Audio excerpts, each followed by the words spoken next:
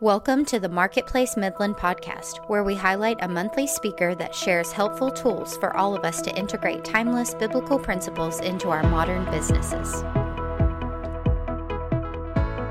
Oh man, that was nice. Can't believe so many people are here. Thank you for coming. I'm a big fan of this ministry. What a great way to foster mentorship. We all have spheres of influence in our lives. A lot of you are probably single, hopefully going to be fathers. Some of you are fathers, some of you are grandfathers. But all of you have a sphere of influence in the marketplace. You can make a profound difference in the lives of others. A lot of you here today, and I recognize a lot of you, have blessed me beyond measure in my many, many, many times of need. Today's program is really more about them than it is me. An elderly woman walked into a local church. The friendly usher greeted her and helped her up the front steps. "Where would you like to sit?" he asked politely. "Oh, I want to be on the front row." "Oh, you really don't want to be there." "Why is that?" she asked. "The preacher is really boring." "Young man, do you know who I am?" He said, "No, I don't. I'm the preacher's mother."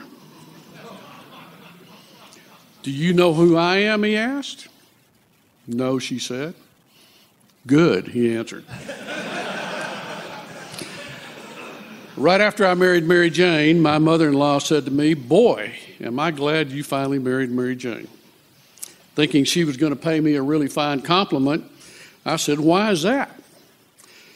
She said, "Well, Country Club," the street I lived on at the time, "that's one of my birding group's favorite streets to walk every Saturday. And as long as you were dating Mary Jane, we couldn't do that." "Why is that?" I said. She said, "Well, I was afraid you'd look out the window and see me in your back alley with a pair of binoculars." So full disclosure, I'm not a public speaker. I'm not any kind of speaker at all. So I hope I don't bore you today. But God can and does use ordinary people to do his work. I covered your prayers this morning. Let's pray just briefly. Father God, we come to you in Jesus' name. Thank you so much, Lord, that while we were yet sinners, Christ died for us. I ask you, God, for your Holy Spirit to be with us today as we fellowship together. I ask you to open our hearts and minds, Lord, to hear what you might have for us today. Lord, and we lift all this to you in Jesus' name. There are several things I'd like to accomplish today. First, I want you to realize beyond a shadow of a doubt that God desires a personal relationship with you.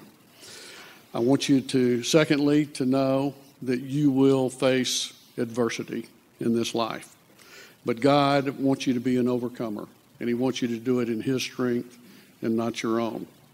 Third, God wants you to have an abundant life, spiritually, your family life, and yes, even financially.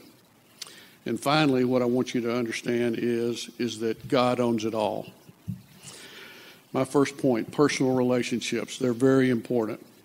But a personal relationship with Jesus is the key to abundant life. I don't mean perfect church attendance. I don't mean church works. I mean a relationship with God where it goes from your head, that 18-inch journey, down to your heart.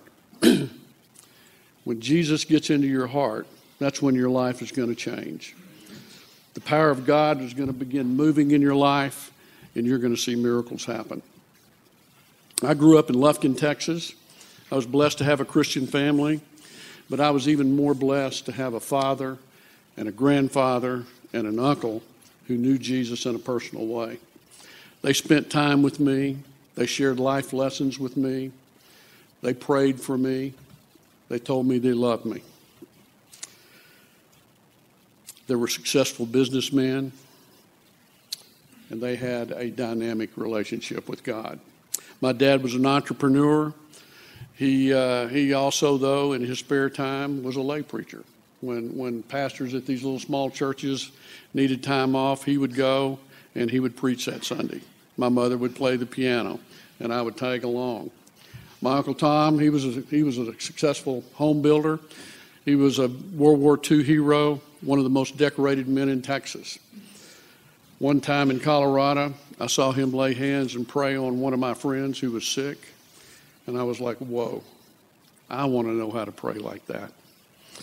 As a kid, I remember men coming into my grandfather's feed store, and they would talk to my granddad, and then they would go into his office and they'd shut the door. And as a little kid, I'd go, I wonder what they're doing in there. What they were doing in there is they were praying. These men would come to my granddad and they would share an issue, and he would say, let's pray about it. They would go into his office and shut the door. One of my earliest memories as a child was standing at the screen door to their front porch and listening to my grandparents pray early in the morning. They would pray for their family by name. You don't know the power of having your grandfather pray for you by name as a little boy, and you hear that. Unfortunately, when I went away to college, I drifted away from the way that I was brought up. I drifted into a fast lane lifestyle that my family would not have been proud of. Fun was the order of the day. A student needs a 2.0 in his major at the Texas Business School to graduate. I graduated with a 2.0. You get the picture. I began my career in Houston, as Kyle so ably shared. There was an energy boom on. I was blessed to change jobs several times. I kept getting hired away to go somewhere else. Each time, it almost doubled my salary and benefits. Finally, I got brought to Midland to help open Oxy's office here as their district landman. My social life continued to get faster, and it was moving in all the wrong directions. It was heady times for a young man barely 3 years out of UT. We'd just been given another raise. I had a country club membership. I had a company car. There were hunting trips, fishing trips, parties to go to, private planes to ride on. Oil was on its way to $40 a barrel. These young guys here, does this sound familiar? These young guys here are shaking their heads. Yeah, this oil business is easy, right? A lot of these young guys don't even know what a dry hole is, Kyle. That all has changed. Anyway, I continued to have a lot of fun. And I lived as fast and as hard as my peer group would help me do. I was successful, but I was miserable at the same time. There was something big missing in my life. In August of 1980, my grandfather died. I was sitting out in front of the church in the car. I was thinking, and I felt like God spoke to me. It wasn't audible, but I knew that it was God speaking directly to me. And what he was saying was, you can't fool him anymore. He knows the way you really are. I felt such remorse at that moment. I started crying. I was ashamed of the way I was living. I wanted the type of relationship with God that he had, but I didn't know how to get it. I came back to Midland, and I bought this Bible right here. You can see that I spent a lot of money. It's about the cheapest paperback I could find. It's a parallel Bible. I started reading it so much it fell apart. I keep it in my office with a rubber band around it to remind me where I was.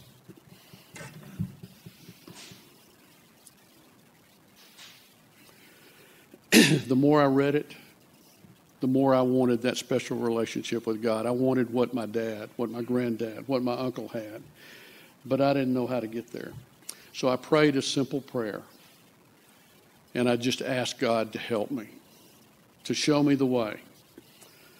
And I began my search for that personal relationship. In the summer of 1983, I was showing a drilling deal here in town. Oil had crashed in 82, putting a lot of people out of business. Money was tight. Drilling budgets were even tighter. I had shown this deal to everyone in Midland, Dallas, Houston, I even went to San Angelo. No takers. But this is how God's work. I was seeking him, and God, I want you to know, God is always seeking you. I was walking into the post office in downtown Midland. A friend of mine, Mike Mundy, came walking out. He was a salesman. A lot of you know Mike. Great guy. Got a ministry of his own here in town. I did what every upstanding young entrepreneur do. He asked me how it was going, and I said, great. I have got this fabulous drilling deal, and I'm showing it. And he said, you know, there's a couple of guys that have moved into town. They got a two-man office over here. I think they might be interested in that. Of course, I'm thinking this deal's way too big for a two-man office. Showed it to a few more people, got a few more no's, and I went over to that office. And lo and behold, they took the whole deal. And what that did was that got me to California. My college roommate was Bobby Bledsoe, Bob's son. Bob's here somewhere. I don't know where he's at. But and Bobby had become a Christian. He had been witnessing to me. And I went to California to close this deal. And Bobby introduced me to a man that had a large businessman's ministry.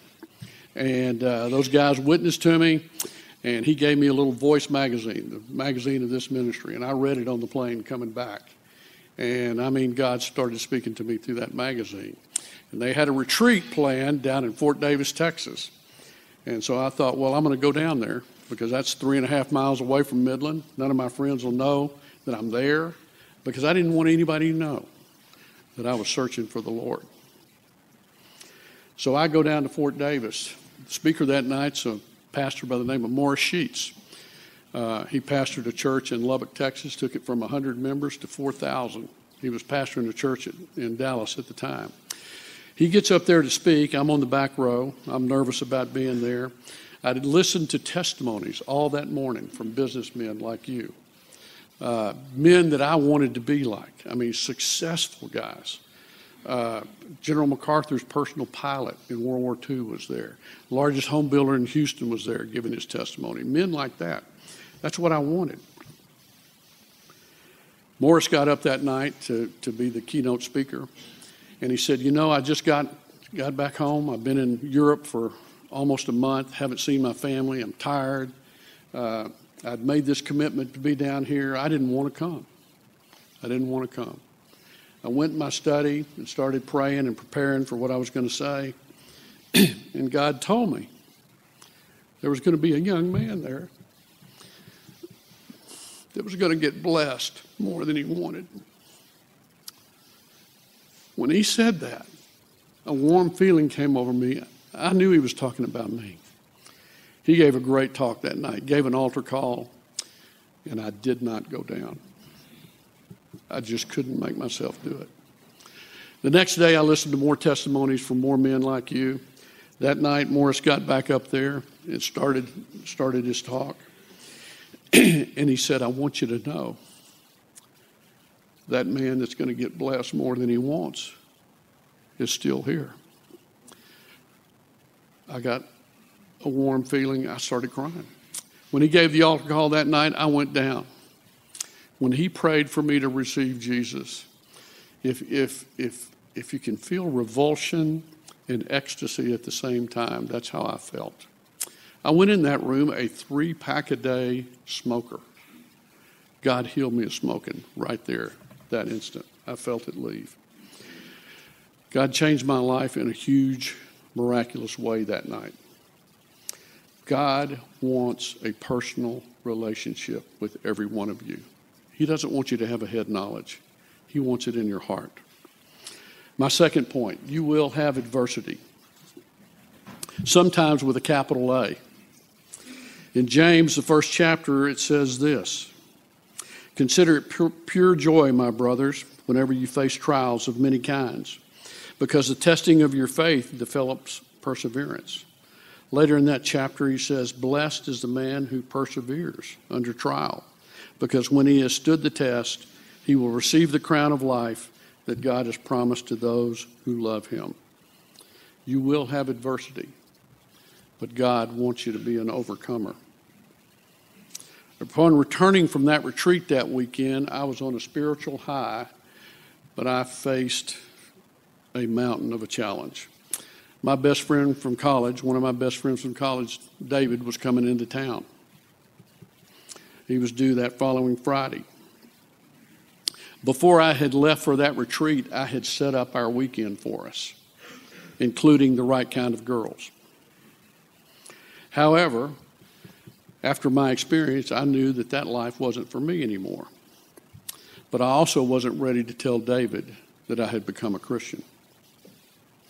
In my weakness, God intervened.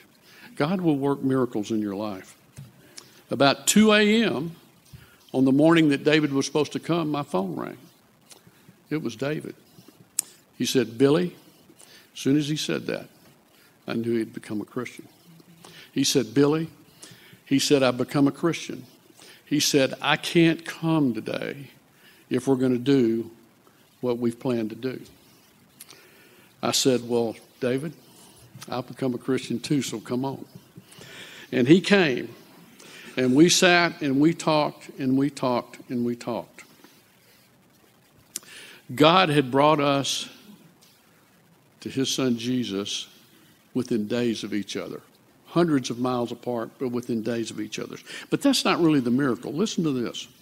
Here's God's miracle working power if you get Jesus in your heart. God knew a year and a half before David and I became Christians that we were going to need each other's support if we were going to maintain our Christian walk in a promiscuous world. And he put a real estate broker named Jeff in our path to make it happen. In the summer of '83, David was invited by his girlfriend to Second Baptist Church.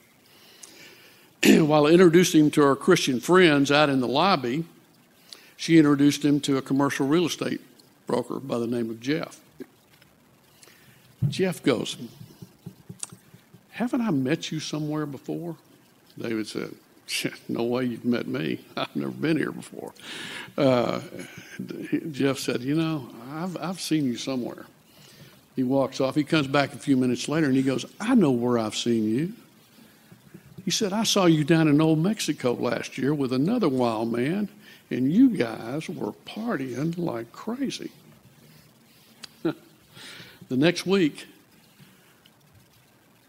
Jeff invited David out to lunch, and he witnessed to him.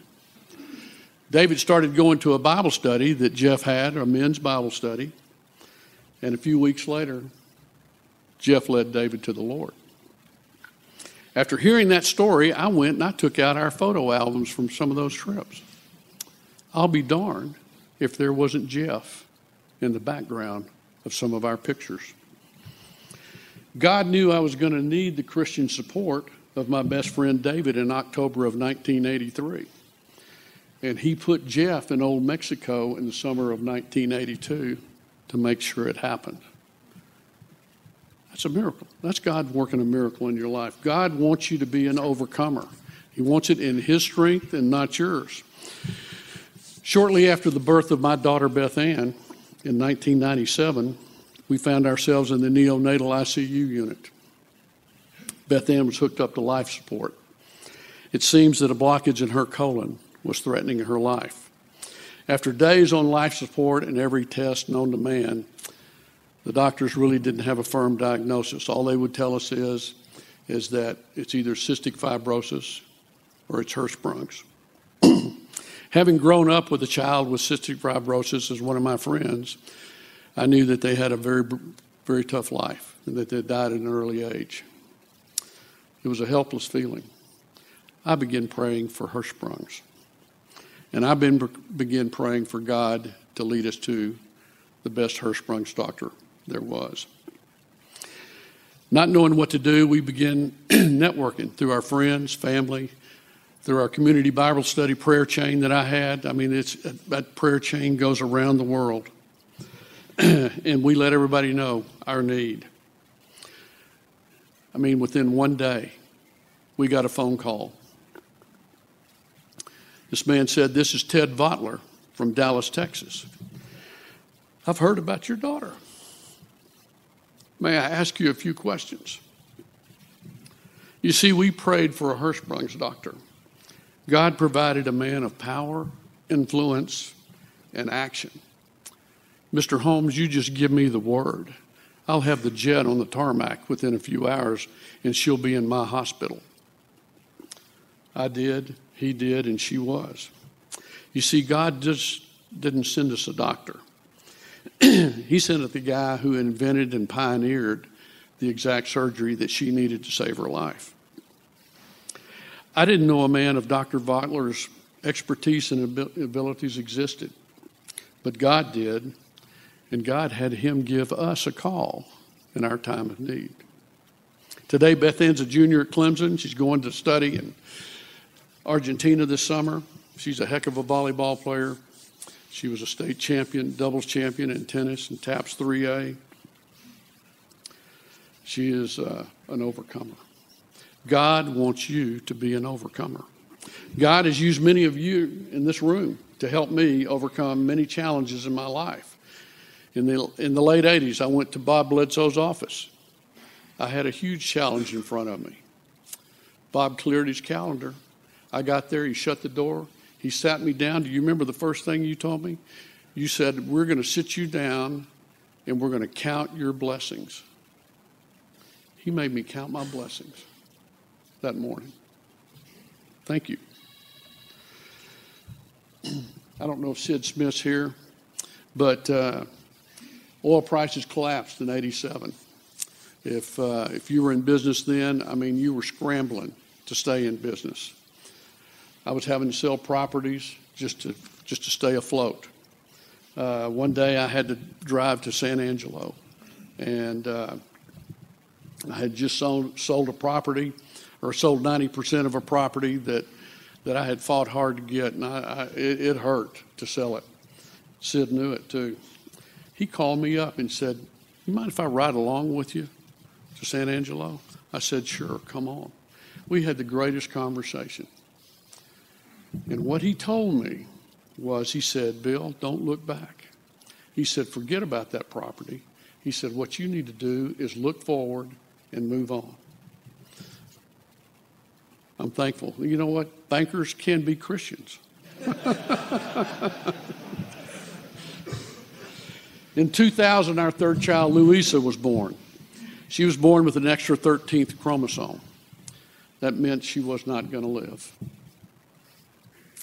Very tough. One morning, I was in the nursery at Midland Memorial. I was holding her, and it was very, very early, and I was feeling really low, and I was in despair, really, and just wondering why. Why did this have to happen? Why this beautiful baby? Why was she going to die? And all of a sudden, I became aware of a knocking. I could hear this knocking, and I kept looking, where was this knocking? And I looked up at the window, and Joe and Donna Campbell were standing at the window. It's like 5:45 in the morning, and they're dressed. He's got a suit and tie on. She's dressed up. It's Sunday morning. Well, they weren't there for me. They had a new grandbaby, and they had woken up early, don't know why, gotten dressed, and said, well, let's just go by and look in the window. And they saw me sitting over in the corner. And so they kept knocking. They kept knocking till I looked up. God knew that I needed an angel that morning. That couple was an angel for me that morning. They picked up my spirits. They oohed and ahed over Louisa. It was fabulous. The night Louisa died, it was late. I called Bob Hauser and Skip Hedgepeth, two of my community Bible study brothers. Pardon me. They were there within minutes. They were there when we had to let her go to the funeral home, and they ministered to us. I'll never forget that. Jeannie and David Pitts, Tevis and Patty Hurd, two couples who had lost children. They came by our house to minister to Mary Jane and I, spent special time with us to pick us up, to help us through the loss of a child. Tough. Are you getting the picture here? God wants a personal relationship with you. Satan wants to destroy it. Mentorship. We help each other overcome during our times of need. John 16:33 says, I have told you these things so that in me you may have peace. In this world you will have trouble, but take heart. I have overcome the world. God desires us to be overcomers. In his strength, not ours. And he will use people like you to help make that happen for people like me in need. You're important. Get in the game. My third point is God desires you to have an abundant life. Jeremiah 29:11 says, tells us that God has a plan for our lives, and it's a plan to prosper us and not harm us. Plans to give us hope and a future. Where do you start with that? Family is everything. My wife, Mary Jane. Everybody in Midland knows Mary Jane. They love Mary Jane. I'm Mary Jane's husband. How a guy like me with my past record managed to have a girl like her pick me to be her husband, that's truly intervention from God. We met in a singles CBS Bible study, and it was by the grace of God that I was there because I was a part of the men's study, and I didn't want to leave. Alan Myers wanted me to come and be the ATD at that single study, and I didn't want to do it. Mark Leverton, our TD, he didn't want me to leave. I mean, we had this struggle for months. But through sheer willpower of Alan Myers, I ended up going to that Bible study, that singles Bible study, and that's where I met Mary Jane. Even then, it took me a while to ask her out. My friend Bill Gaw, who was a member of our men's study, many of you know him, he would call me up every week and he'd say, Bill, have you asked Mary Jane Davis out yet? And I'd say, well, no, I haven't. He'd go, you're stupid, and hang up. He did that for weeks. I finally got the message. We have 4 great children. You've heard about Louisa. You've heard about Beth Ann. Mary Claire, our oldest, is graduated and raising money for politicians in Dallas. She got started at an early age in the 5th grade. She decided that she wanted to raise money for our local Army Reserve unit that was serving overseas. And she came to her mom and I and said, I want to have a bake sale. Sensing total disaster, we advised against it. But she ignored us and forged ahead, organized her 5th graders, made brochures, got everybody to bake cookies and cakes. And in one afternoon, I witnessed in about an hour and a half, they raised over $4,600. She even made the nightly news. They came out and interviewed her. She even sold a cake to President Bush. She's now a Baylor graduate, Big 12 champion, was an equestrian. Our caboose is Will. He's 12, going on 30. Will is he's a miracle. I mean, we were old when we had Will. I mean, he's a miracle. But he's what healed my wife. Will is, he's going to school in Dallas now. Mary Jane and I got split households. He has got dysgraphia and he's mildly dyslexic, so he's going to Shelton School. So I'm commuting back and forth a lot. But he loves playing percussion. He's got the rhythm. I don't know where he got it, but he's got it. He loves jujitsu. He wants to make $1 million being a YouTuber. The other day, he showed me his secret stash, and I was going like, Will, dude, this is a lot of money. I said, where'd you get all this money? And he said, well, he said, we have to clean our lockers out at school, and all of my friends don't want to do it. So I do it for them, and they pay me $1. He said, it takes about 30 seconds.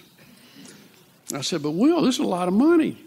He said, well, on YouTube, he said, they got all these characters. They're really popular. He said, I draw them, and I sell them to my classmates. I'm like, I like it. He said, oh, yeah. He said, I'm voicing characters on a YouTube site. I said, you're what? He said, yeah. He said, the guy gives me a discount on all of his merchandise, and I voiced some of the characters on his website. I said, what? How long have you been? He said, I've been doing this for over a year. I'm going, Will, I said, does he pay? He said, no, he gives me a discount. I said, Will, he's taking advantage of you. He goes, Dad, I'm 12 years old. I'm learning. I think he's going to be a success. My family is my greatest blessing. I want you to pray for my family. Pray for our young people. Another important plan of the abundant life in God is having a Bible study to go to. Some of my CBS brothers are here today. I got involved in Midland CBS right after making a decision for Christ. Everyone, all of you, all of us need an arena where we can study and learn God's Word so that we can build our faith. You'll associate with men like Leon Taylor. You had heard him mention Leon. Bobby Henry, sitting over here. Mark Leverton, Alan Myers, Tim Dunn, Bruce Robinson, who I think spoke here. All men that would sharpen your iron. You have the opportunity to meet community leaders. Ed Magruder, Bob Bledsoe, Don Evans, Barry Beal. Characters like Don Poe, like Phil Stroud sitting right there. Sonny Brown, Clayton Williams. He was our best recruiter. I'd say, Clayton, how is it that you get all these guys to come to CBS? He'd say, Bill. They say, Clayton, why are you going to that Bible study? And he says, I tell them, I'm studying for final exams. And they come. It still meets on Monday nights. First Presbyterian Church, I encourage you, especially encourage you young men, to attend. You'll learn a lot. You'll meet a lot of great people. Our business is diverse and active today. I'm blessed to have Christian business partners. Jack Rathbone's my partner in the oil and gas business. We've got a lot of acreage in the sweet spot in Midland Basin. We've got 4 rigs running right now on our properties. We have 6 commercial SWD sites. We've got several more on the drawing board to come out of the ground. We've got a lot of customers that are seeking us out. Car wash business. Where's Denzel? There's Denzel. Denzel's my partner in the car wash business. We've got locations in North Dallas and Oklahoma. These are the type of men you can pray with about your business. It's important to be yoked with the right type of people. We have investments in apartments, storage units, restaurants. All of that is well and good, and all of that is fun. But it leads to my last point, and that is God owns it all. It's good to be prosperous, but it's imperative to know that God does own it all. That everything we have, everything we do comes from God. The key question is what are you going to do about it? What are you going to do with the talents and the blessings that God has given you? God doesn't bless his people for big bank accounts and big houses and around the world trips. All those are fun, and I love them. But God wants us to be materially blessed, to be a blessing. If you're willing to share your abundance that God has given you, your experiences, your talents, your wealth, he is going to provide you opportunities, exciting opportunities to do that. Let me share a few stories. Kyle mentioned in the mid-'80s, we had a Vietnamese pastor coming here that would minister to the Vietnamese in a local town. He'd come in once a month to hold services. He would stay at Leon's house. And he kept telling Leon, we need a Bible. He said, our Bible is old, it's archaic, it wasn't translated properly. And, Leon's like, everybody's got a Bible. So he went to Dr. Vestal, senior pastor at First Baptist at the time. What do we do about this? He said, well, let's call United Bible Societies in New York. He said, they've been translating Bibles for 1,000 years. They'll know. So they did.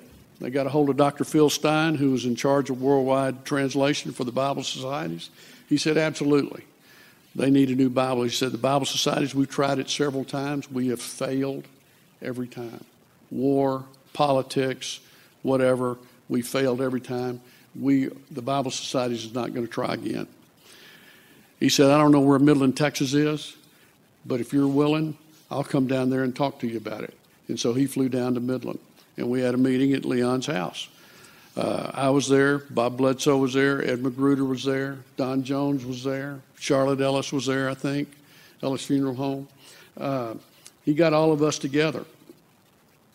He said, he said this. He said, it's going to take about 12 years of your life. He said, it's going to take $2 million. We were like, dude, it's 1986. Oil's price is $9. Where are we going to get $2 million? But he said this. This was his closing argument. He said, I can help you put together a team of Vietnamese, Greek, and Hebrew scholars. He said, if these people don't do it soon, it'll never be done. He said, they're old. He said, there's no more seminaries in Vietnam. Communists have shut that country down. He said, it's got to be these guys or it's not going to be done.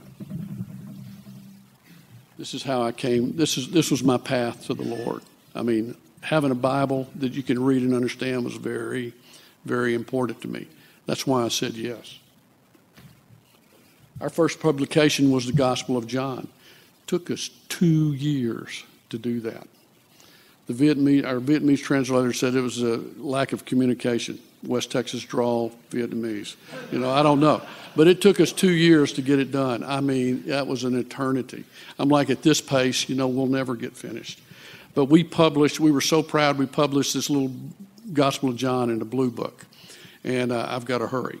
But we published 50,000 copies. We didn't know what to do. We just wanted to have something that we published. We got a phone call from East Germany. The Berlin Wall had come down. Had caseworkers there saying, we've got all these Vietnamese here. We have no tools to evangelize them with. Do you have, we saw your name on do you have anything we could use? We shipped all 50,000 of those little hideous-looking paperback-covered books of John to East Germany. A few months later, we got a letter from Vietnam. Translated, that letter said, oh my goodness, is there a Bible that reads like this? That was the encouragement we needed to keep moving forward, and we did. The process is this. I would take this table here, and I would sign you the book of Matthew, and you Luke, and you John. You would go and you would spend a month doing your best efforts to make your first translation. Then we would come back together, and we would sit around and we'd discuss it. And then I would give him your Matthew and you his John and say, take out your red pen, go back home, take out your red pen, and edit what he's done. And then we would come back together, and then we would argue. And that's why it takes 15 years. But that was the process to get it done. As soon as we would print, Dr. Stein used his own money for 5 years to coordinate each one of our translation projects. Every time we translated or got something done, we would print it. 4 Gospels, the New Testament. Finally finished the Bible in 2002. In 2006, the Vietnamese government finally allowed us to print in country. We smuggled before that.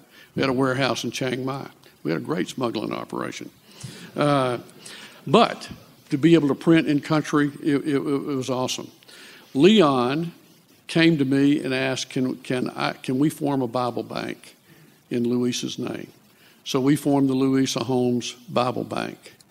To date, we have printed and distributed over 2 million New Testaments and Bibles that we have distributed to Vietnamese around the world. If you are willing, God's going to give you all kinds of opportunities. In 2017, we had Operation Andrew. We provided the New Testaments. All the churches of the North spent the whole year evangelizing. It culminated with Franklin Graham preaching in Hanoi. 4 events. They didn't get permission to finally do that until like a couple of days before. That's how the government works, before they put it on. We only had a little decrepit 5,000-seat arena to do that in. But we had a huge parking lot. They set up 20,000 seats in that parking lot. Every seat was filled for every event.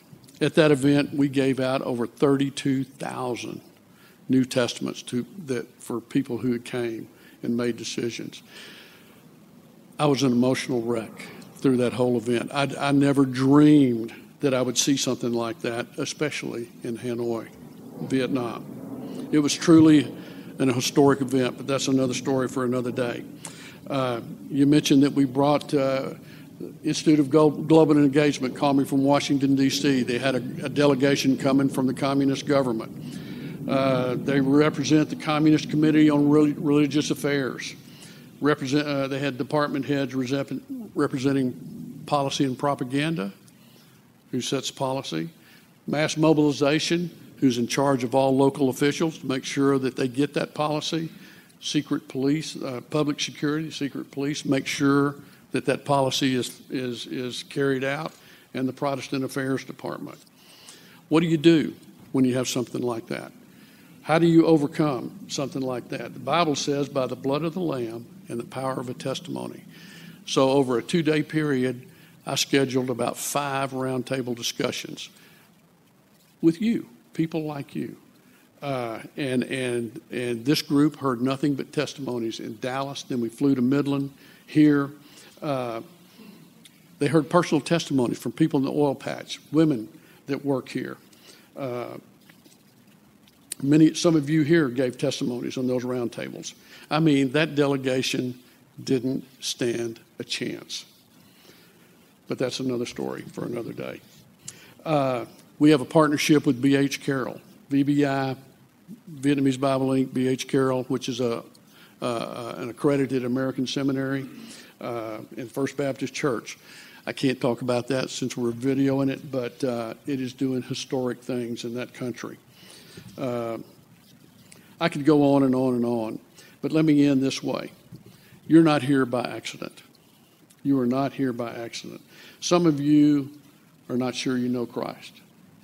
Some of you know Christ and have drifted away, like I did. Some of you know Christ and would like to have a deeper personal relationship. Some of you have challenges right now that are going on in your life that you're not sure you can overcome. Some of you just want me to get this over with so you can leave. But know this. You have come to the right place. There are trustworthy men at each one of these tables that are willing to talk with you and pray with you about anything that's going on in your life. God desires a personal relationship with you. He desires for you to be an overcomer, but know that He owns it all. But He's willing to share it with you. All you have to do is ask. I promise you, you won't be bored. I'm going to say a short prayer, then we got discussion time, and then I probably used up all of our time, and I'm sorry for that. But let me pray for you very briefly, and then Kyle, you can come back up. Father God, we come to you in Jesus' name, Lord. Ask you, Father, to be in these discussions. Be with each and every man here, Father. Just show us the way that we should go. Ask your blessing on each and every family here. And Lord, we lift it all to you in Jesus' name. Thank you very much for having me.